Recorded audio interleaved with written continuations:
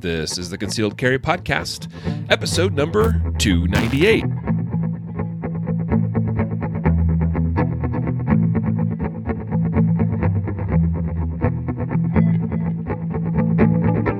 And welcome to the Concealed Carry Podcast, part of the ConcealedCarry.com network. I am your host, Riley Bowman, joined today by Matthew Marister. What's up, man? Hey, dude, I'm feeling pretty groggy, kind of almost like jet lag. It's not like a 2-hour flight from San Diego to Denver can really jet lag you, but it's been a long week. We were attending this marketing conference thing where we spent all day long, just learning tons of stuff. So information overload and my brain is mush. But I'm here for the podcast today. How about you? How are you doing? How's your brain? Good, man. I would have loved to be in San Diego, but we actually have a pretty good day today. It's not too bad out here in Columbus, Ohio. So weather's cooperating, and nothing like San Diego weather though. But yeah, no, it was lovely.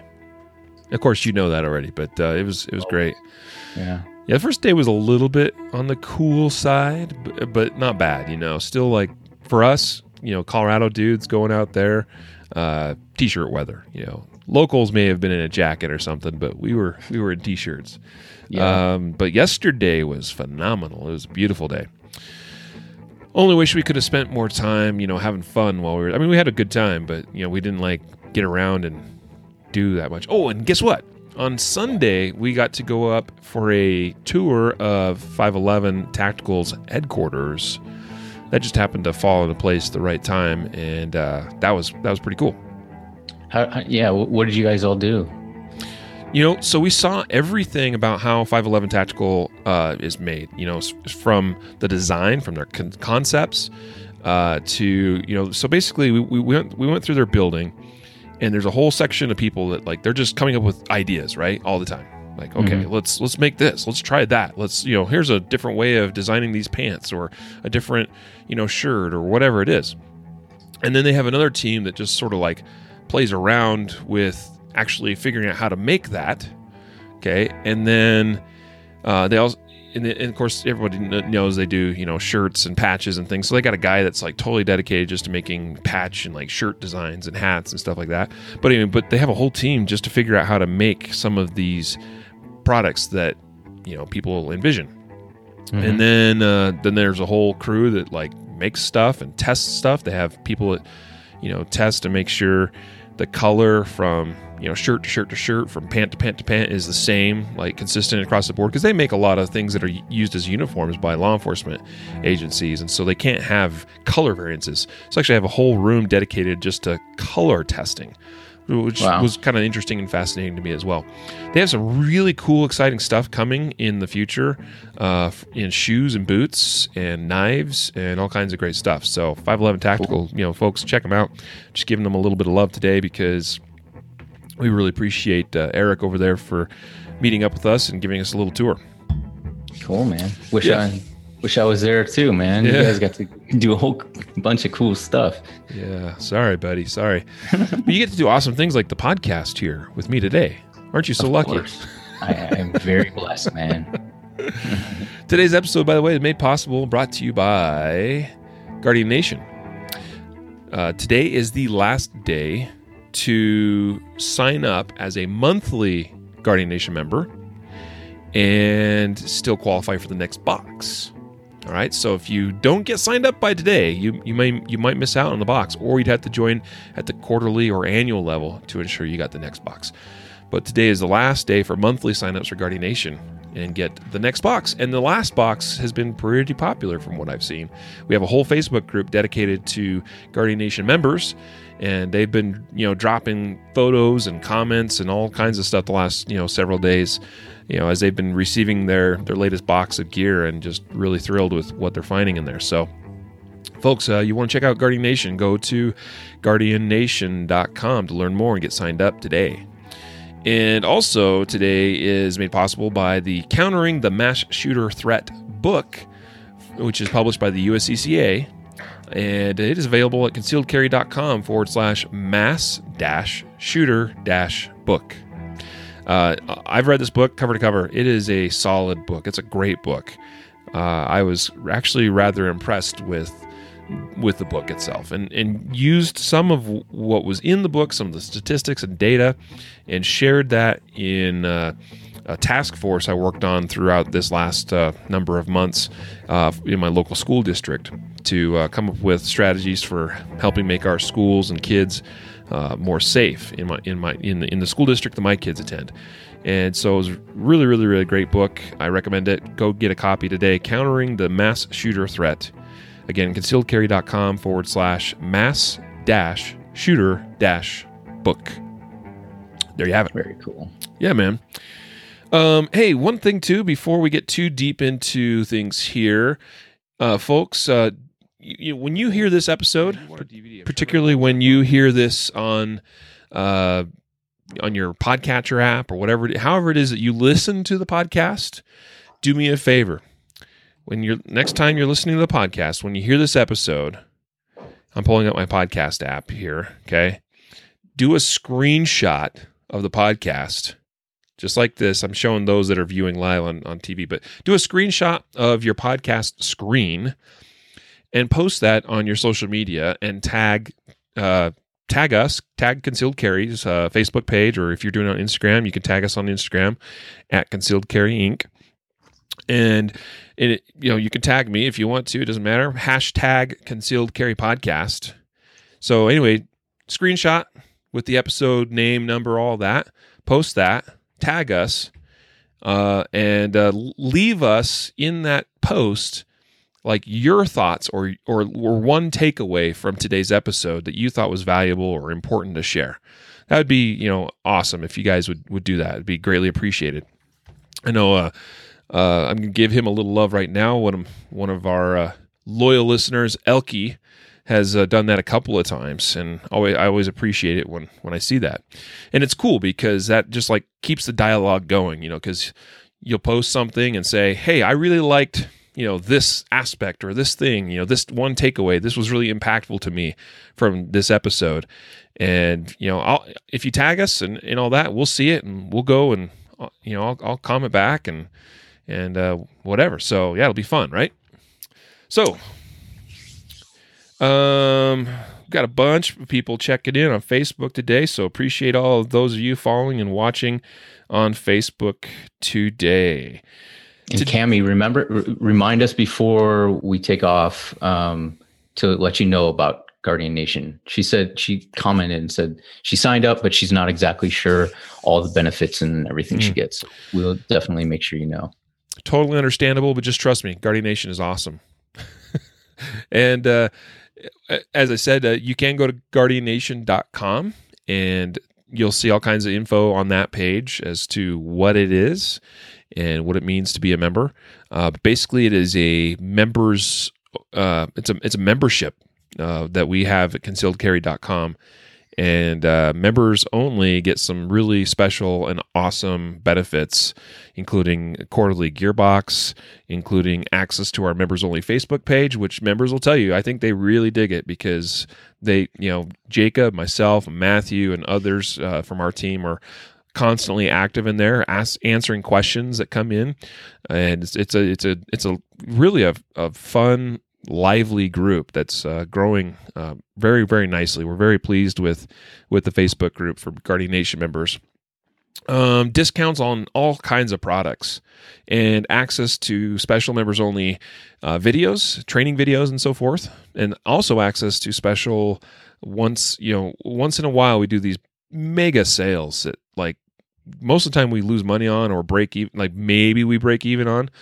And so it's an opportunity to get some huge savings on some product. We do like 2 of those sales a year. Anyway, cool. Gina said she was at 511 for the grand opening in San Antonio, and they're opening a bunch of more stores this year too. So the chances are, if you're near a major metropolitan area, there's a 511 store coming to you soon. 3 gun modifications that make sense and 3 that do not. Matthew. I'm looking. You and I just kind of came up with this topic a week or 2 ago, and I like this concept. So because number one, modifications are cool and fun, right?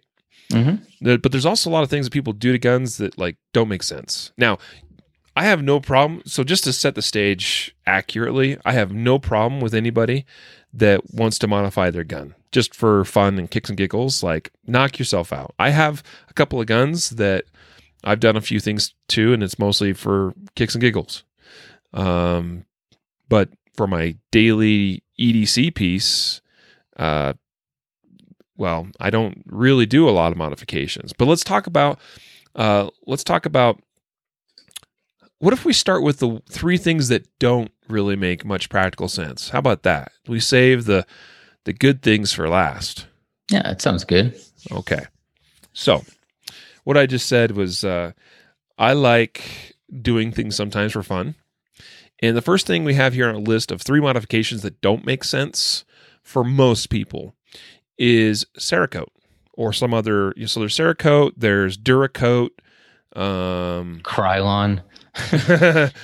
Yeah, a home job, right? Just go buy a can of Krylon and spray paint your gun. But for the most part, we'll refer to this as Cerakote. Cerakote's a very popular finish, right? And that's really what it is, right? Cerakote is paint, but it's paint that is baked onto the metal. Well, actually, it'll go on plastic too. It doesn't hold up as long on the plastic as it does on the metal. Cerakote actually is when it's done appropriately or correctly, when it is applied correctly, it is a very good durable finish on the metal parts of a gun.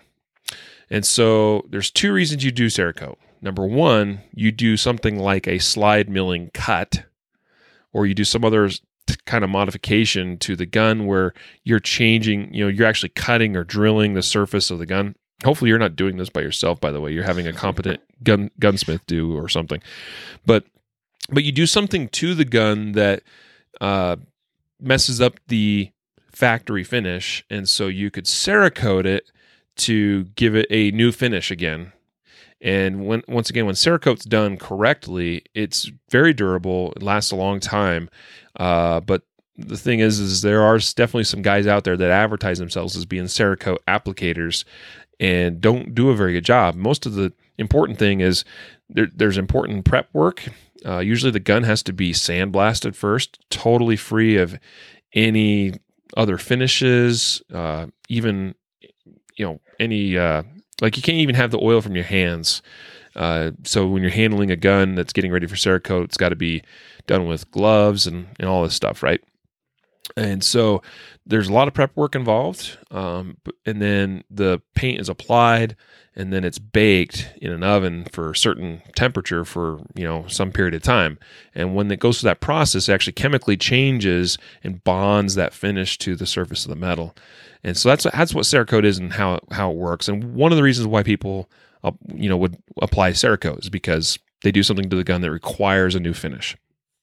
And it's, by the way, Cerakote is becoming very popular because more and more shops are able to do it, because other finishes like parkerizing, melanite finishes, stuff like that, typically those are there's a lot more involved in doing those types of finishes. And typically only a large shop or a factory is able to do those finishes.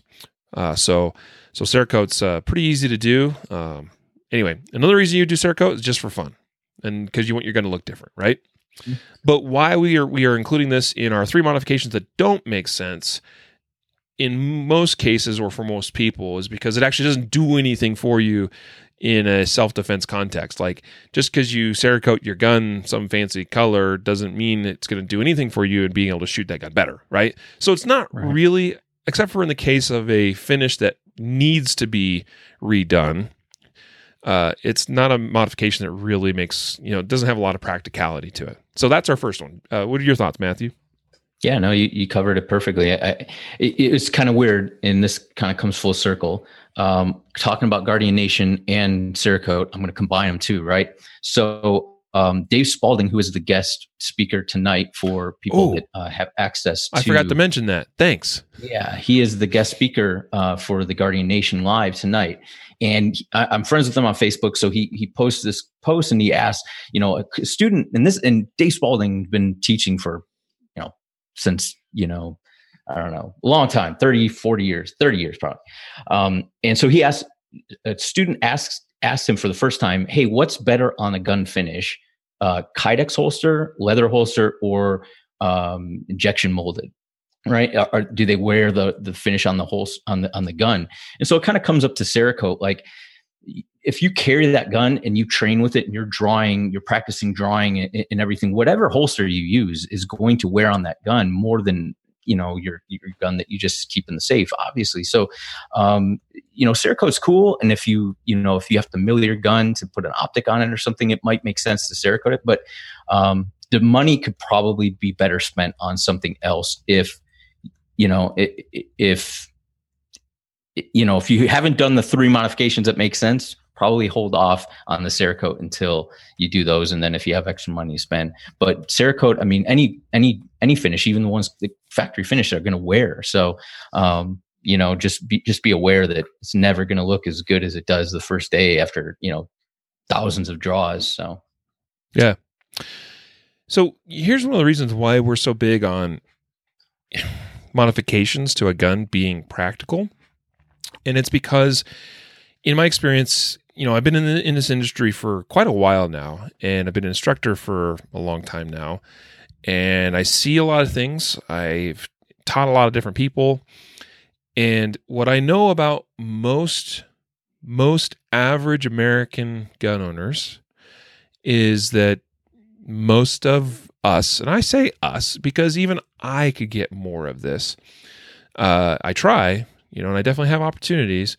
But most of us do not get enough training and practice. Training and practice. Training costs money. And when I say training, I mean like you pay somebody that has a reputable business of instructing and teaching students, to shoot a gun effectively. You spend money and you go and you get training. Mm-hmm. And so when we spend money on guns and then we spend money on the guns to modify them in some way, but then we're not spending money to make ourselves actually better shooters, better concealed carriers.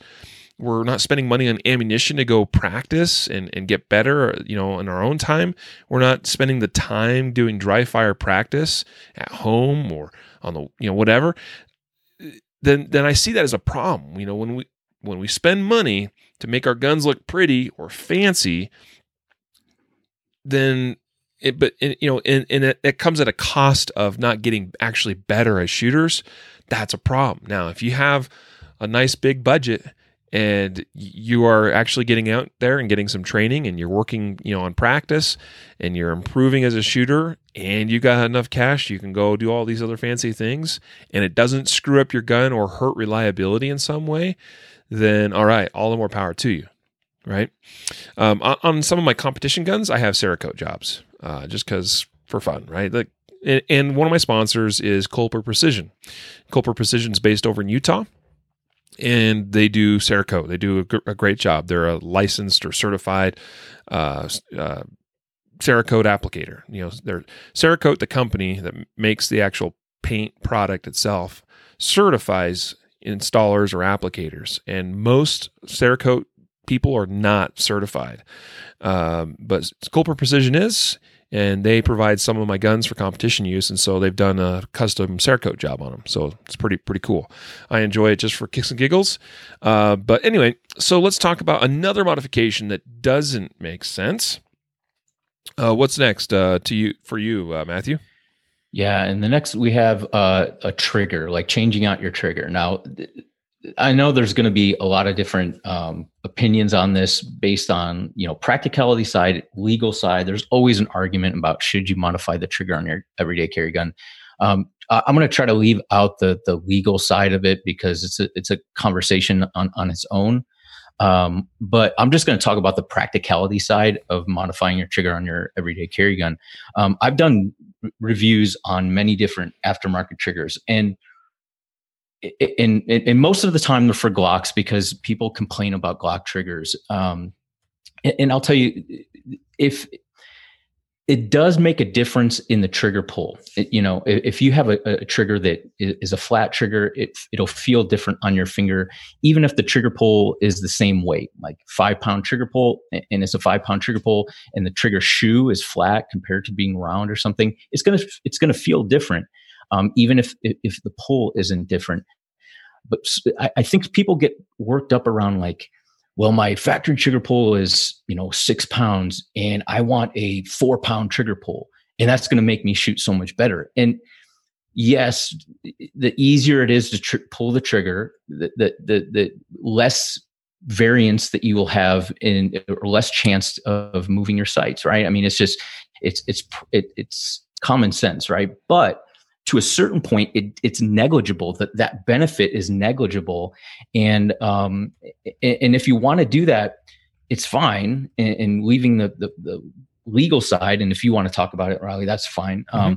But like practically speaking, you're going to invest, $150 probably on a good trigger, and a lot of companies are reliable. The actual trigger is reliable, but anytime you're changing that factory part, you are introducing something into your gun that isn't from the factory, and so I believe there's always a slightly higher chance of a malfunction or something to go wrong based off of that trigger. So it's up to you, but I believe that in most cases, the more you shoot your gun, the better you will shoot it, rather than trying to change a piece of gear on your gun and make it shoot better, because it's not going to make that big of a difference. Yeah, no, I don't disagree with what you said there at all. So there's a comment here from, I think it was Chad. He says, the only thing I don't like about Glock is the trigger. And so that's a common thing, right? Like people buy a gun and, many people buy Glocks by reputation, because it is a good gun. I got my Glock strapped on. Oh, it feels so good, by the way, to have my gun back with me. I was not able to take it with me to California. Surprise, surprise. So, the trigger in the Glock is not the greatest thing out there, right? Everybody knows that. And this is true also of some other guns on the market, especially striker-fired guns. So, that is a common thing that, I don't like the trigger. The trigger is kind of crappy. And some of the reason for that is because I think for a lot of people, they probably come into the shooting world first through shooting like hunting style rifles that usually have much better triggers. Mm-hmm. I've seen many students come through classes. They're like, well, I grew up shooting on the family ranch or a farm, or my granddaddy taught me, this, and he taught me on his, 30-30 or whatever, and so they're used to triggers with very little amounts of take up or creep, and, fairly crisp break, somewhat short travel. And, then you start getting more into the handgun world of things because you decide you want to become a self-defender, a guardian, so to speak. And then you're like, wow, like some of these guns triggers, not cool. But there's a reason for some of that, right?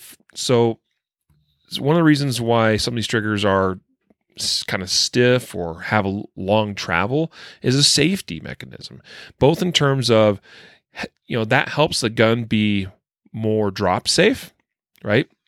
Because one of the things you have to understand is a gun can be dropped on the rear of the slide, and just the mass of the trigger alone, and even sometimes the trigger safety. That's why you'll see a lot of the guns with the little trigger safety, and that trigger safety is made from plastic, and it's made somewhat small because that little plastic trigger safety has very low mass. And so when it gets dropped, that thing is unable to really snap, back and allow the trigger to go back and fire the gun. There's also usually other drop safety features built into guns besides that, because we obviously want make sure that they actually are drop safe. Of course, everybody knows about the SIG P320 drama that happened, and that's because they tried to make something that was different and unique. They didn't do a trigger safety on the trigger itself, and unfortunately, the trigger that was used had too high of a mass that when the gun could be dropped, the trigger itself could actually, due to that drop, the trigger itself could trip back and fire the gun. And so part of the fix was making that trigger a lot smaller and lighter in weight, and they also did some other things internally to the gun to also further make it more drop safe. And so that safety aspect is really important. So on many defensive-minded handguns, they have triggers that have a little bit more travel than almost any other rifle out there has, and they have other features sometimes that make it so that they're more safe. But also, it's not necessarily a bad thing that when you are under stress and you have just drawn this gun and you're all hyped up and you're kind of maybe almost freaking out a little bit, some of you, that you get that finger on the trigger. I mean, it's a real thing. Like when adrenaline's going through your body, you are able to pick things up, loads, heavy loads, move your body in such ways that you don't recognize your own strength. And so even though you may have trained all this time on this particular gun and on the range under low stress, it's no problem for you to, only press the trigger a certain amount when you're getting ready to take a shot, but you're not actually taking the shot just yet. You're lining things up and you've got the trigger, somewhat prepped. But under stress, if that trigger is really light, then you may not realize just how much force you're actually applying because you're hyped up on adrenaline. And so that's why New York Police Department has their New York trigger, which is like a 12-pound Glock trigger, and it's insane. But that's their reasoning, is they wanted to eliminate the possibility of an officer having a negligent discharge when they draw their weapon, down on a suspect or whatever, right? So triggers on defensive handguns usually are not that great. And so I caution you about, for that reason, changing a trigger to, on a defensive handgun to make it shorter travel or make it lighter, because I think it's usually best to leave those things as they were designed and as they were intended. On a defensive handgun, all of my Glocks that I carry are stock triggers. My SIGs that I have are stock triggers. The one exception is my P320X5 that I use for competition and competition only. And I have a Gray Guns competition trigger kit in it that shortens it and makes it a lot lighter. And it's an awesome trigger compared to the stock 320 trigger or a stock Glock trigger. But it's for competition use, not for defensive use. And it's important to note that some of those aftermarket triggers that you buy, they'll have a disclaimer that says like not for duty use or not for self-defense use, or competition only. So you got to be careful with that as well, because you might be taking on a little bit of liability in that area as well if anything happens. Yeah. Yep. So anyway, that's just some things to consider. Now here's the thing. And this is why I have included this in the list of three gun modifications that don't make sense. Trigger, here's the reason why, is because even when a trigger is not that awesome, you can learn to shoot it still effectively. All right?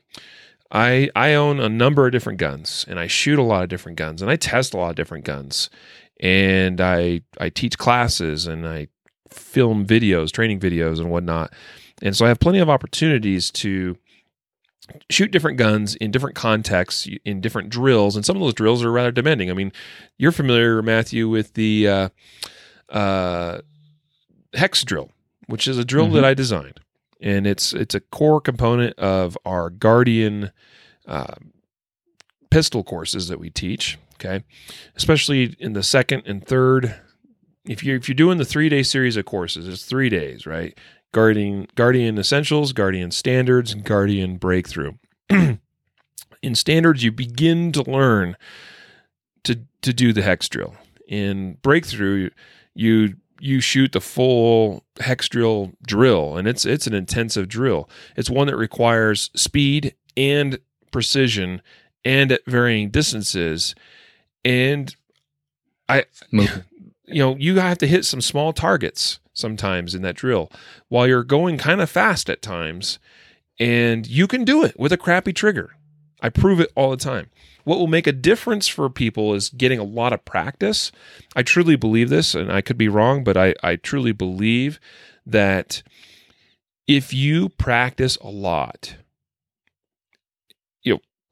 all the fundamentals, trigger manipulation, grip, all these things. If you practice a lot, your skill level will get to a point, and I'm not saying I'm like a master or anything, but I feel like I've gotten to a point because I've put in the work that you could just about put any handgun in my hand and I can shoot it pretty dang well. Matthew, I think, would agree. I would agree. Okay, he agrees. Boy, I was nervous there for a second. Because you put in the work, you put in the time, you practice a lot, and you get to a point where you can shoot any gun pretty much reasonably well. Are there certain guns I shoot better than others? Sure. But it's a minute difference instead of being a big difference, because the fundamentals don't change just because your trigger gets crappy, right? You still have to press that thing in such a way that doesn't disturb the alignment of your sights on the target. And it can be done. It just requires sometimes a little bit more work. So the more you work this little thing, the trigger finger, and the more you work your grip, and you can hold things nice and tight and firm, then you can shoot a crappy trigger. All right? Anyway, so that's my thoughts on trigger modifications. Next up, threaded barrels. Yeah, this is a common one. You see, like, if you go on Instagram, right? Like, everybody and their dog, that posts these pretty pictures of guns have threaded barrels. Yeah. Why? Yeah, I mean, I understand if you want to get a gun with a threaded barrel and you want to shoot a compensator or I'm sorry, a suppressor, and you have the money and the means and the time to go through all that, that's cool. I mean, it's really fun to shoot a suppressed handgun, but you're not going to carry a gun with a suppressor on it. The other aspect would be for compensator. There's a lot of people that are putting compensators on their carry gun, and if you're not familiar, it's the same thing that you would put on like a rifle barrel at the end of a rifle barrel. And it's designed to kind of port the gases out and change the way that pushes back on the gun, right? So it's in essence, it tries to change the movement from up and down to more of out. The gas is pushed to the side, so it kind of levels out the gun. If it does, sure, it may do that to a certain point, but there are a lot of issues that come from putting a compensator on your gun, and I'm talking reliability problems. Number one. Because you're changing the pressure in the chamber, in the barrel, and how that bullet comes out, and you're introducing a lot of issues for really not a gain at the end. And plus, holsters, there are a lot of holsters that you're not even going to be able to use because you have this big block at the end of your slide. So I don't know. That's just my opinion. So I will offer just a little bit of a devil's advocate stance. I think compensators are becoming a little more popular. Now, some of it's because of the tactical factor. And yes, they'll justify it by saying, well, this will help my gun have less recoil, shoot flatter, so I can shoot better. All right. I will say this much. If you can prove that the compensator you mount on your gun does not impact its reliability negatively, then I have no problem with it. But I suspect that most people that throw comps on their guns, particularly on their carry guns, probably don't shoot them enough or test them enough to know that it's still reliable. That's the number one thing that seems to happen in my experience when you put a compensator on, particularly a gun that's not really designed to have a compensator. Compensators became a thing on open class guns and like USPSA. On a gun that's completely custom. So the gun is designed from the ground up to be not like anything that we associate with in the real world as far as with a defensive handgun, because they are purely custom. They're designed purely to break all the rules as far as, usually in shooting competitions, you have all these different rules, these different classes and divisions and things that you fall in. Open, you could do pretty much anything you want. It breaks all the rules. That's why it's open division. And so that's when compensators really, became a thing, was on open class or open division type guns. Then you start to see people put them on carry guns that weren't designed with that in mind. Mm-hmm. Now, there's a couple of advantages besides just the porting on a compensator that directs some of the blast, some of the you have all that what's the word? Pressure. You have all that pressure from the round being fired that exits through the ports on a compensator, usually up and maybe a little bit to the sides. That's supposed to help keep the gun from rising from recoil, right? But you also are putting more weight out on the barrel, which doesn't reciprocate, or at least as much as the slide. So you get more weight out there that's not moving with the cycling of the gun. And so that also helps with mitigating that recoil. But in the same way that you're adding that weight to that barrel, which helps with that recoil mitigation, well, you're also adding this weight to a thing that didn't have that weight previously, that was not designed with that weight. That's where you can start causing some of the cycling and feeding issues. So you have to be aware of that. So once again, to me, on a defensive handgun, a compensator doesn't really have a lot of practicality. All right. Have you ever seen anybody shoot a compensated gun like in extreme close quarters? Yeah. It's not a fun thing. I mean, if you guys have ever shot like extreme close quarters, what I'm talking about is like almost in contact with the target. If you shoot a paper target, you're going to see the target blow a hole in it most likely, right? If you shoot a compensated gun up close to the target, it like tears the thing apart, and most of that blast goes straight up into the person's face. So when in extreme close quarters shooting with the compensated gun, I mean, the blast isn't danger. I mean, it's not going to hurt you, but it definitely can disorient you a little bit more than like the average, that pressure that you're going to feel anyway. So, when I started seeing somebody shoot with the compensator up close against a target, I was like, that's probably, I mean, it might tear a hole in a dude, you know what I mean? In the attacker. But like, as far as practicality, it causes a little bit issues, I think. Sure. Now there's actually so speaking of threaded barrels, some people will say they put a threaded barrel on their gun, not because they have a suppressor, but just because it gets them a little bit more barrel length and thereby can increase velocity of the rounds they're firing. Okay, there's something to that, I suppose. But are you really getting that much velocity? In my experience, adding a half inch, that's what most threaded barrels add, is about a half inch. Adding a half inch to your barrel is not going to like suddenly be, the difference maker between this bullet not performing that great and suddenly it's a, one shot, man stopper. Like that's not how it works, and that's, so yeah, you'll get maybe 20, maybe 30 feet per second faster. All right, cool. Like cool beans, bro. But if you have a suppressor, well, that's fine, but you're not carrying a suppressor concealed, at least. In fact, you almost practically can't carry a suppressor in a holster. There are some guns and some holsters where you can do that, but like really you're going to carry openly this massive thing, sticking down your leg. It's not really practical, right?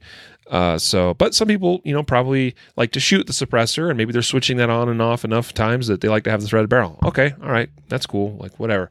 But there, a lot of times you see people doing it, I think, for the cool factor because it looks cool and thus it's not really practical. First, it doesn't do anything for you to make you a better defensive minded shooter.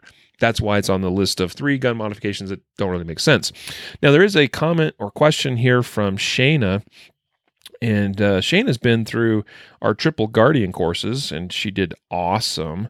And she asks, opinions on a suppressed 22 to teach my 6-year-old nephew to shoot. obviously with very focused supervision, she says. And I know that you replied to her in the chat, Matthew, but I think that's an awesome idea, provided that he, that suppressor isn't so big and heavy that he can't hold it very effectively. But that's actually not a bad way to get a lot of people started in shooting, especially if they might be a little sensitive to recoil or noise or muzzle blast. A suppressor can take that all away. And so that's not a bad way to go, provided he can, hold that effectively. So, yeah, I love that suggestion. Let's see. Chat says vision could be affected during defensive night situations in your house. That's possible, but I have seen some pretty in-depth studies on this from some people in the industry I trust, and I think that muzzle blast from a compensator and blinding you and stuff is probably not as big a problem as what you've probably been led to think. All right, I think that's sort of a myth that's starting to show that it's sort of busted. And here's one of the reasons why, particularly on a handgun. On a handgun, and this is the other thing too about compensators. Compensators require a lot of gas for them to work. So you need a lot of that muzzle pressure gas to go through the ports of the compensator to actually have an effect on reducing recoil and all that stuff. Honestly, in a 9mm round, which is probably what most people are going to have, there's not enough gas to really run a compensator super effectively. Not that it doesn't do anything, but it doesn't do as much as what you think it probably would do, especially if you have any experience with a compensator like on a 5.56, or 223 rifle, right? Like where you got a lot more gas there, and that compensator can make a huge difference. Everybody's familiar with the 50 BMG, with like a Barrett 50, rifle that has the massive muzzle brake on the end. That's doing the same thing as a compensator, right? And so as that bullet passes through, and there's a ton of muzzle blast and gases from the ignition of the charge that go through that muzzle brake and significantly on a round like that reduce the recoil, right? But we're dealing with this little tiny 9mm.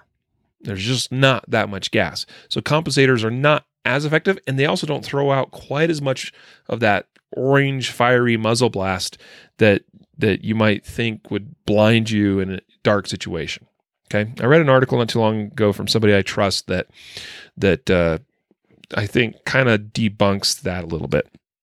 I'll give you a reference. Chuck Pressburg is a well-regarded instructor, military operator was his career, and he's a really good instructor. And he runs a Glock with a optic on it and a compensator, and he thinks that's awesome. And he's a legit dude. So if he thinks that's cool, that's fine. He's got his reasons. I'm not saying it can't be done. He knows that his runs and that it's reliable. He's tested and he shoots a lot. The dude goes through, I'm sure, tens of thousands of rounds a year.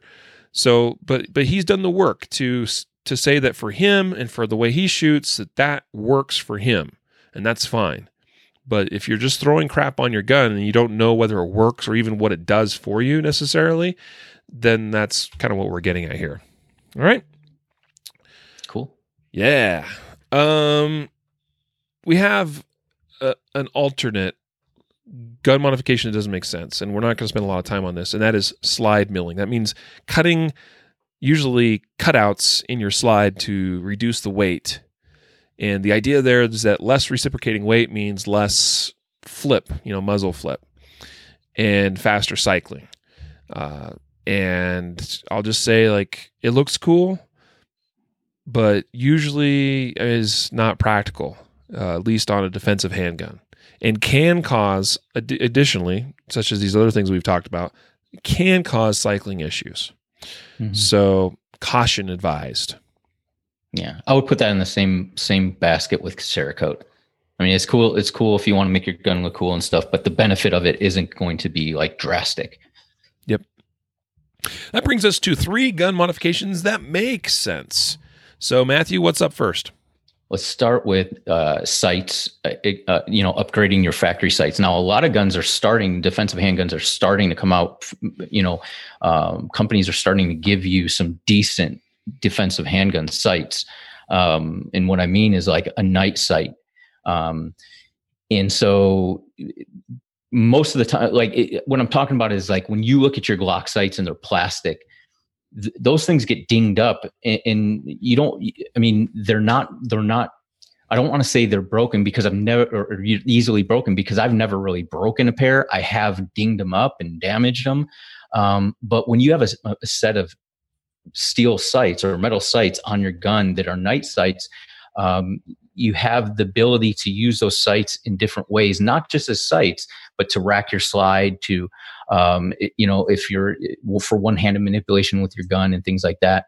But especially putting a set of night sights on your gun. And I know people are like, well, I'm not going to shoot in the middle of the night. It's not like zero light sights. This is for like reduced light where just not enough visibility to, you can identify the target, right? Because you can't shoot unless you can identify your target. So we're not talking about shooting in pitch black. We're talking about shooting where I can identify the target, but if I pull up my gun and I look at my sights, if they're all black, I can't distinguish where my sights are, and I can't tell where I'm aiming. So if you're not like really familiar with what I'm talking about, like at night, go into like a room with some ambient lighting and bring up your gun if you don't have night sights, and see how sometimes your sights can just disappear.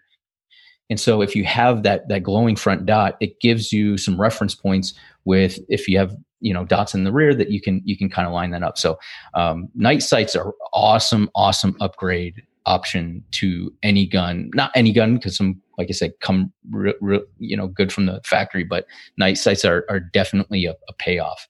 Yeah, I agree with you. So I think it is rare that someone really needs the night sights. Although many shootings do occur in low light, it's probably rare that it's a major factor for most people. But it's kind of like, in today's world of technology and everything that we have, like, why not? So, but what I would probably focus on a little bit more is making sure that your gun has sights on it that are effective, and that they are effective for you. For me, the thing that makes the biggest difference in being able to shoot a defensive handgun quickly and effectively is a very visible, very obvious, hard to miss front sight. All right, so on my Glock 19 that I have here with me, I have the XS Sights F8 night sights, which I think are awesome because they're actually kind of big. Even the front post is kind of big and maybe even a little bit wider than I probably normally see or prefer. But that front sight is hard to miss, and it's got this big, bright orange dot. And in the center of that is a tritium vial as well. So at night, it's also very, very good and effective as well. But then here's the other thing. The rear notch on that rear sight is pretty generous. So sometimes what happens when you have a real narrow notch on the rear sight is it's easy to lose your front sight because one of the two wings of your rear sight will kind of cover it up. You get a little bit out of alignment. You're like, oh crap, where'd my front sight go? I like a pretty generous rear notch. Even the XS sights, the big dots that is like a shallow V with a big round dot in the front, those are also great. I don't really have them on my guns, but I have shot with them, and they are easy to see. They're very effective. So then on my competition guns, I have a front sight that is a fiber optic and very bright. And then again, I like kind of a wide notch in the rear, so that, it's not for me so much. Some people get a little bit nervous when they get that really wide notch in the rear and they're like, whoa, how do I center this up? It's not an issue. Your eye naturally wants to have equal distance on either side of that front sight when you're looking at it through the rear notch. If you start to miss shots left or right, it might be because you have a little slight alignment issue. And so then you got to pay a little more attention and get things lined up a little bit better. But generally speaking, I like a pretty generous rear notch and a big or very bright looking front sight, either a dot or whatever, right? That makes a huge difference. And you don't get that with stock sights a lot of times. And you certainly don't get that on a Glock. So first thing I do with any of my Glocks is, get rid of those sights. I used to think the Glock sights at one time were kind of cool. I liked the white outline in the rear, Right. Like at one time I thought it just, and I think actually that the way that they outline that rear notch, I think is actually kind of somewhat effective, but the sights are just not that great. And you shoot with really good sights, quality sights, then you'll be like, yeah, I can't go back to that. So a couple sites I really like is almost anything from XS. I really like the Viking Tactics, the VTAC sights that Kyle Lamb makes. They're different. Okay, some people don't care for them, but I like them. They work well for me. I like anything made by Dawson or by Springer Precision. Typically, those are more competition oriented, but I like them and they're quality. TrueGlow makes some amazing sights. TrueGlow with their TFXs, where basically have a tritium vial in them for your night sights, but then they also have they've cleverly incorporated into the same dot. Essentially, they have tritium that'll light up at night and fiber optic that lights up bright during the day. The TrueGlow ones are amazing. Ameriglow makes some great sights. I like their ones that have kind of a square yellowish front dot, and then the rear is just sort of like this line. You just sort of like line up the square thing in the front with just over top of the line in the rear. Very easy to see, pretty effective as far as sights go. So anyway, sights are definitely, I think, a modification that makes sense. So that's why it is at the top of our list. Next up, grip texture. So grip texture, I think, is really important for me. What I see from most gun manufacturers is they make guns with grip textures that, in my opinion, are poorly designed, and in most cases are too slick to get a really effective grip on the gun. All right. I think some that are better than others would be like Glock. A standard Glock Gen 4 or newer is a pretty decent grip texture. But then you see things like this new, how about the XD Mod 2s? And I know this is a popular one for some, with the grip zone. Mm-hmm. The grip texture on those is not bad on the front and back, but the sides of the grips are like, they're just flat plastic. There's not like really any texture there. Yeah. And keep in mind that when you're gripping your handgun, you want the base of your palm of your support hand pressing into the side of that gun.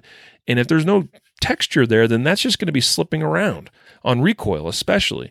And so if you see people struggling with their grip breaking during recoil, it's usually breaking because they are not gripping tight enough, is often a common issue too, but it helps, and you don't have to maybe grip as tight sometimes if you have really good grip texture.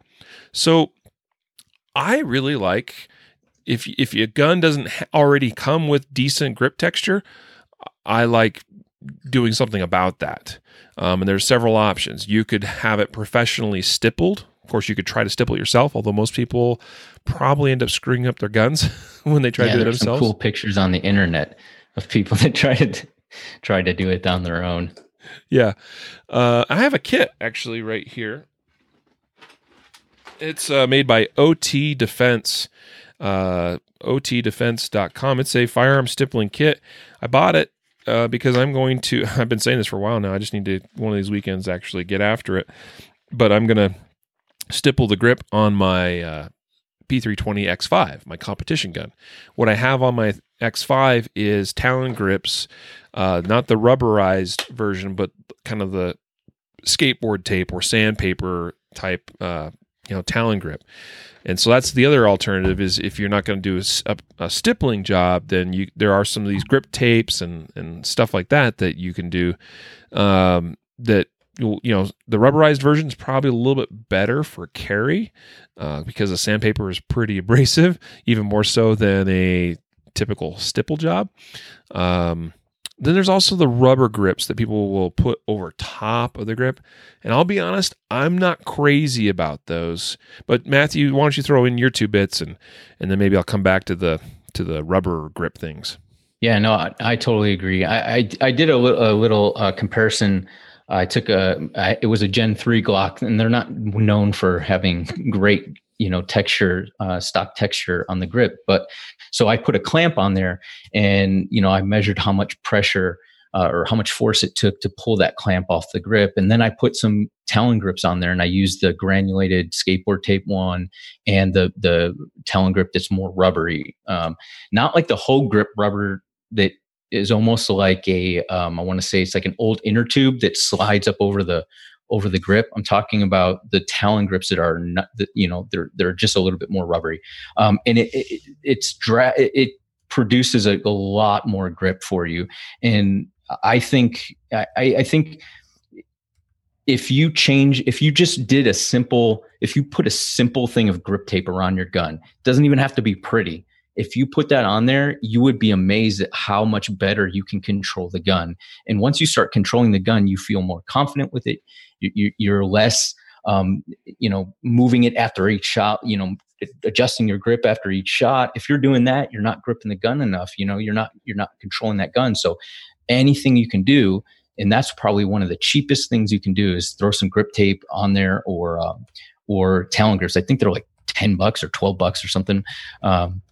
But totally a good upgrade, especially for some of those guns that just have terrible grips. Now, if you have like a 1911 or something with grip panels or CZs, you have tons of options, right? You can go as aggressive as you want, but polymer guns are a little bit different story. Yep. A really good quality stipple job. And in case you don't understand stipple, it's typically applied by using what essentially is a soldering iron, right? And you can use a variety of different tips of a heated soldering iron. And the cool thing about this OT Defense kit is it comes with all these different tips that are really designed for, they have stippling in mind, right? This is very much a stippling kit. So you have all these different tips and textures and things that you can use with these different accessories that come with the kit. And so stippling, you're basically melting the surface of the grip and applying an actual texture to it that can be anywhere from somewhat, from kind of a mild or medium stipple job to very aggressive, depending on what you're looking for. On a competition gun, I want really aggressive because, one, I don't carry that gun, and here's the thing: the more you can grip that gun, the less it moves in your hands. The less it moves, the more confident you'll be, the faster you'll be able to shoot, the more control you'll have over the gun. But when we're carrying a gun, if we go super aggressive, obviously there's some problems there because it's going to abrasively wear out our clothing and or our body, our skin. So we have to find a happy medium that gives good grip, texture, but not being too overly aggressive. So anyway, I have a beef with the Talon grips a little bit. All right. First of all, the Talon grips, I think, are a quality product, and I like them, and I've used them on a number of different guns. But because I grip so tightly, I think they're not as ideal for me, because if I grip really tightly and I get the surface underneath really quite warm, then sometimes the adhesive on those will start to move. And so I'll get a little bit of drifting of the Talon grip. So sometimes they'll get kind of bunched up in places. I've actually learned on a couple of my guns, like I have one competition gun that still has some Talon grips on them, that I've removed some of the material where it just wasn't really working very well because of how I grip and where it was applying that pressure and how it was moving the Talon grip itself. So yeah, that's what I see as a downside is especially if it's a hot day and your hands are hot and you're gripping really firmly shooting a hot gun, they will tend to move and slide around a little bit, unfortunately. All right. But I do think they're a pretty good product. And then, so the rubber, over mold type grips, you kind of put the rubber thing on top of the grip. And some people even commented about like using bike tires. First of all, bike tires, not that good of an option. Mostly because they don't have really a stippling on them. Now, some of these products from like Hogue that are a rubber mold that goes over top of the grip, they actually will have some stippling on the outside of them, and so that will actually help a little bit with some of the grip. I am not a big fan of those rubber things because for some of the same reason. I have yet to find one that doesn't move a little bit on the grip of the gun over time. Especially as you shoot it a lot, and particularly if you grip pretty tightly like I do and like I think most shooters should, it will move. And when it moves, it's not that comfortable. Like it's always like this, that grip's a little bit different each time I grab the gun because it moved a little bit from last time. So that's kind of my beef with the rubber over mold, type grips that people buy aftermarket and slide onto the grips of their guns. Some of them I also feel just looking, and some of this might be error in installation, but some of them can, I think, almost interfere a little bit with achieving an ideal grip on the gun if a person's not careful. But anyway. So all those things I think are great if it helps you get a better grip on the gun, but just be aware of maybe some of the potential downsides and make sure you're applying things or using things the correct way. Alrighty, last thing. Mag extensions, and this is kind of an interesting one, but it's fairly common, fairly popular. So what we're talking about is basically you change out the base plate on a magazine with an extended one or even a different one for, usually they are extended, but sometimes people will change out base plates for other reasons, like because it just gives them more grip or whatever. But most of these will add capacity to the magazine of your gun. So that's always cool. Like more capacity? Yeah, why not? Who doesn't want more ammo, right? So are these practical? Yeah, I think they are. And I think sometimes almost necessary. When the Glock 43 first came out, the Glock 43 still is, it is a 6+1 gun. And I remember when it came out, I was like, hey, it's cool that Glock has a 43 single stack 9mm now. That's cool. But why is it only 6+1? You had a shield that was 7 or 8+1 that wasn't much bigger, even with the 8+1 configuration. Of course, now we have the P365 that like null and voids everything with its massive, 10 or 12 round magazine options. But it's a pretty popular thing. I went right out and bought three extensions for the 3 different magazines that I had for the 43 when I first got it, so that I got +1, so it was 7+1, and that was a little bit better. But a lot of people go +2 or even +3 base plate extensions and get even more capacity. Of course, the downside being that you continue to make your gun bigger and bigger, and that's a little bit more difficult to carry. So mag extensions, I think, can be practical and sometimes maybe even necessary, depending on what your ideal vision of a gun and the capacity that it should hold. Yeah, I totally agree, and that's why I put that on there. Is like I know a lot of people are like, well, if you have a 43 and you want more capacity, just go to a 26, or why don't you carry a 19? But for some people, the geometry of how the gun fits in your hand is what they like, but they want a little bit more capacity. So if you can squeeze a couple extra rounds in it, why not?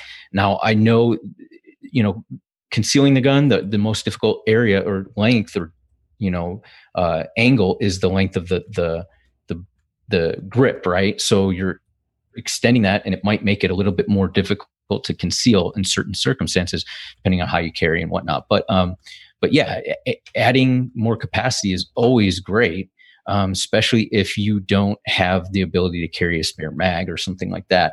And, especially if you have a gun that has small capacity to begin with, right? So I think that's something that that makes sense if you can still conceal with it and everything. It definitely makes sense. Yeah. Oh, I love this one. This one's creative. Joseph says, have seen electric tape sticky side out. He's talking about when we were talking about grips, right? So electric tape sticky side out. I'm not even sure how you apply that. That's hilarious. Okay. Yeah. So I appreciate your thoughts on the mag extensions. And there was a comment here from somebody saying he doesn't really care for them. He thinks they're overkill. I don't feel the need to add one to my Glock 19 or a Glock 17. I don't really feel the need to add them to a gun that has at least 10 round capacity. Because at 10, like for me, this has just been kind of as I have experimented and as I have sort of moved, along on my own personal concealed carry journey, I feel like every gun should carry this is my preference, every gun should carry ideally 10 rounds or more, that I carry for self-defense. Under 10, it's like, okay, there's times where I carry a gun that is that small, but I like 10 rounds or more. That just feels better. So I mean, if adding an extension, +1, +2, or whatever, gets you closer to that 10 number, then like I am all for it. As long as, again, as it doesn't affect the reliability of the gun. And it seems like most of these products out there generally don't have a negative impact on that. Meaning that by adding that base plate extension, and some kits will actually come with a whole new spring, right? Because the spring needs to be a little bit longer, but not always do they have to have that. So like typically a +1, you probably don't have to change out your spring. But +2 or +3, you might have to. Anyway. Yeah, cool. So there's one last kind of alternate or bonus modification, and that is, and it's not really a modification, it's so much as like an accessory that you add to the gun, and that is potentially having a light. And this is often debated, whether it's even really all that needed. And I'm kind of in the I don't really carry a gun personally for self-defense on a daily basis that has a light mounted on it. So you can kind of sense so you can kind of sense where we're at with that.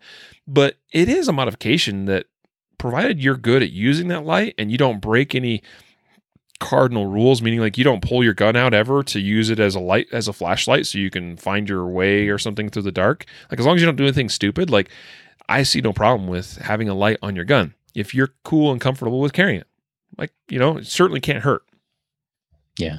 But you do have to practice with it, because it does, just like putting a compensator on there, you're putting some weight at the end of the barrel or towards the end of the barrel, and it is going to feel a little bit different in your hand, weight recoils and things like that. So it's not like something you just would want to throw on and then never train with it. You definitely need to, get used to how your gun feels with the light, and you're potentially removing some of the holster companies that don't make holsters for guns with light. So, yeah. Yep, I'm with you there. And here's the other caveat here. As long as you can carry a light on your gun, as long as you continue to carry a flashlight in your pocket, standalone light, all right? If you're going to carry a light on your gun, you better have a secondary light option. Actually, that flashlight, this is how I view it. This one that's in my pocket, this is my primary light. This is what I'm going to first in most circumstances. If I was carrying a gun with a light on it, that's my secondary light, and it's only used if it's dark and I need to use my gun all at the same time, right? But this guy here, this is the primary one that gets used on an almost daily basis. That's why I carry a little light in my pocket all the time, because it's actually handy to have. So anyway, all right, that brings us to a close here. Oh, actually, hold on. There was one comment I wanted to point out. Richard says he had an extension on his Glock 43 and consistently had failures. He sent it back to the factory, and the failures stopped. I'm assuming because they probably removed the extension or something. I don't know. But yeah, that kind of goes along with what we were talking about a moment ago with that. You want to make sure stuff still is reliable and works the way it should. Dale asks, how do you feel about changing guide rod spring? Do not like the one on my Shield 45. I generally recommend not toying around with, using anything other than the factory recommended recoil spring or guide rod or recoil spring assembly. Most of these are a captured assembly, of a spring and kind of guide rod all in one, right? I seriously recommend you to stick with what the factory recommends in most circumstances. And so good question though. Well, that brings us to a close. We've talked today about 3 gun modifications that make sense and 3 that don't, plus 2 bonuses. Sights, grip texture, mag extensions, lights, Cerakote, trigger, threaded barrel, and slide milling. Hopefully you found some value in today's episode. And again, I would just ask, if you like this and if you cared enough to share the podcast, take a screenshot of the podcast that you listened to today, share it on social, tag Concealed Carry, hashtag Concealed Carry Podcast, that way we can find it, and leave us a comment, a takeaway, something that you would like to contribute or something that you learned from today's episode. That'd be awesome. We'll look for those posts on social, typically Facebook and Instagram, or if you care to do it on Twitter, that's fine too. So a reminder that today's episode is brought to you by Guardian Nation. Go learn more today at guardiannation.com. And remember that today is the last chance to sign up for the monthly option where you still qualify for the gearbox, the next gearbox that ships out in the month of May. And also, another huge Guardian Nation member benefit is you get to participate in the monthly Guardian Nation live sessions. These are broadcasts we do live, face-to-face video broadcasts with top industry experts. And tonight's guest, we're doing it one of these tonight at 7 p.m. Mountain Time. Tonight's guest is Dave Spalding, and he is a fantastic firearms instructor that many of you may recognize or know. Maybe you've read some of his articles through the years. He's written for a number of gun magazines. And so we're really excited to have Dave Spalding on tonight's Guardian Nation live broadcast.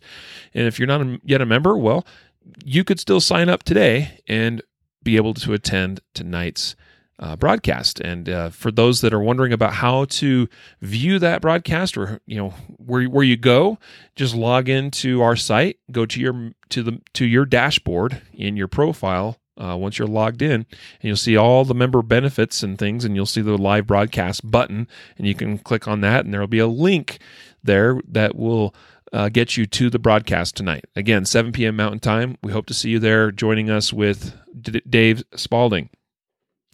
Also, today's episode made possible by the Countering the Mass Shooter Threat book, published by the USCCA. Pick one up today, concealedcarry.com/mass-shooter-book.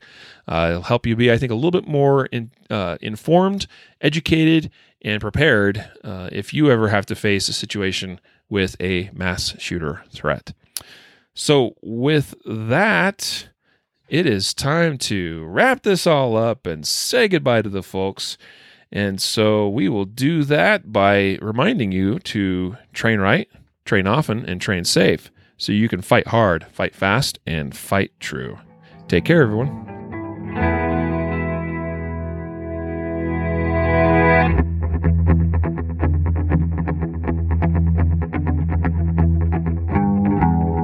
A reminder that laws vary from place to place, and we encourage listeners to seek local legal advice to understand applicable laws. The Concealed Carry Podcast, Concealed Carry Inc., ConcealedCarry.com, and their affiliates strive to share insights and stories about firearm-related incidents and laws, but things could be different where you live, or laws may have changed by the time you listen to this. We cannot be held liable for your actions based on the information shared in this podcast.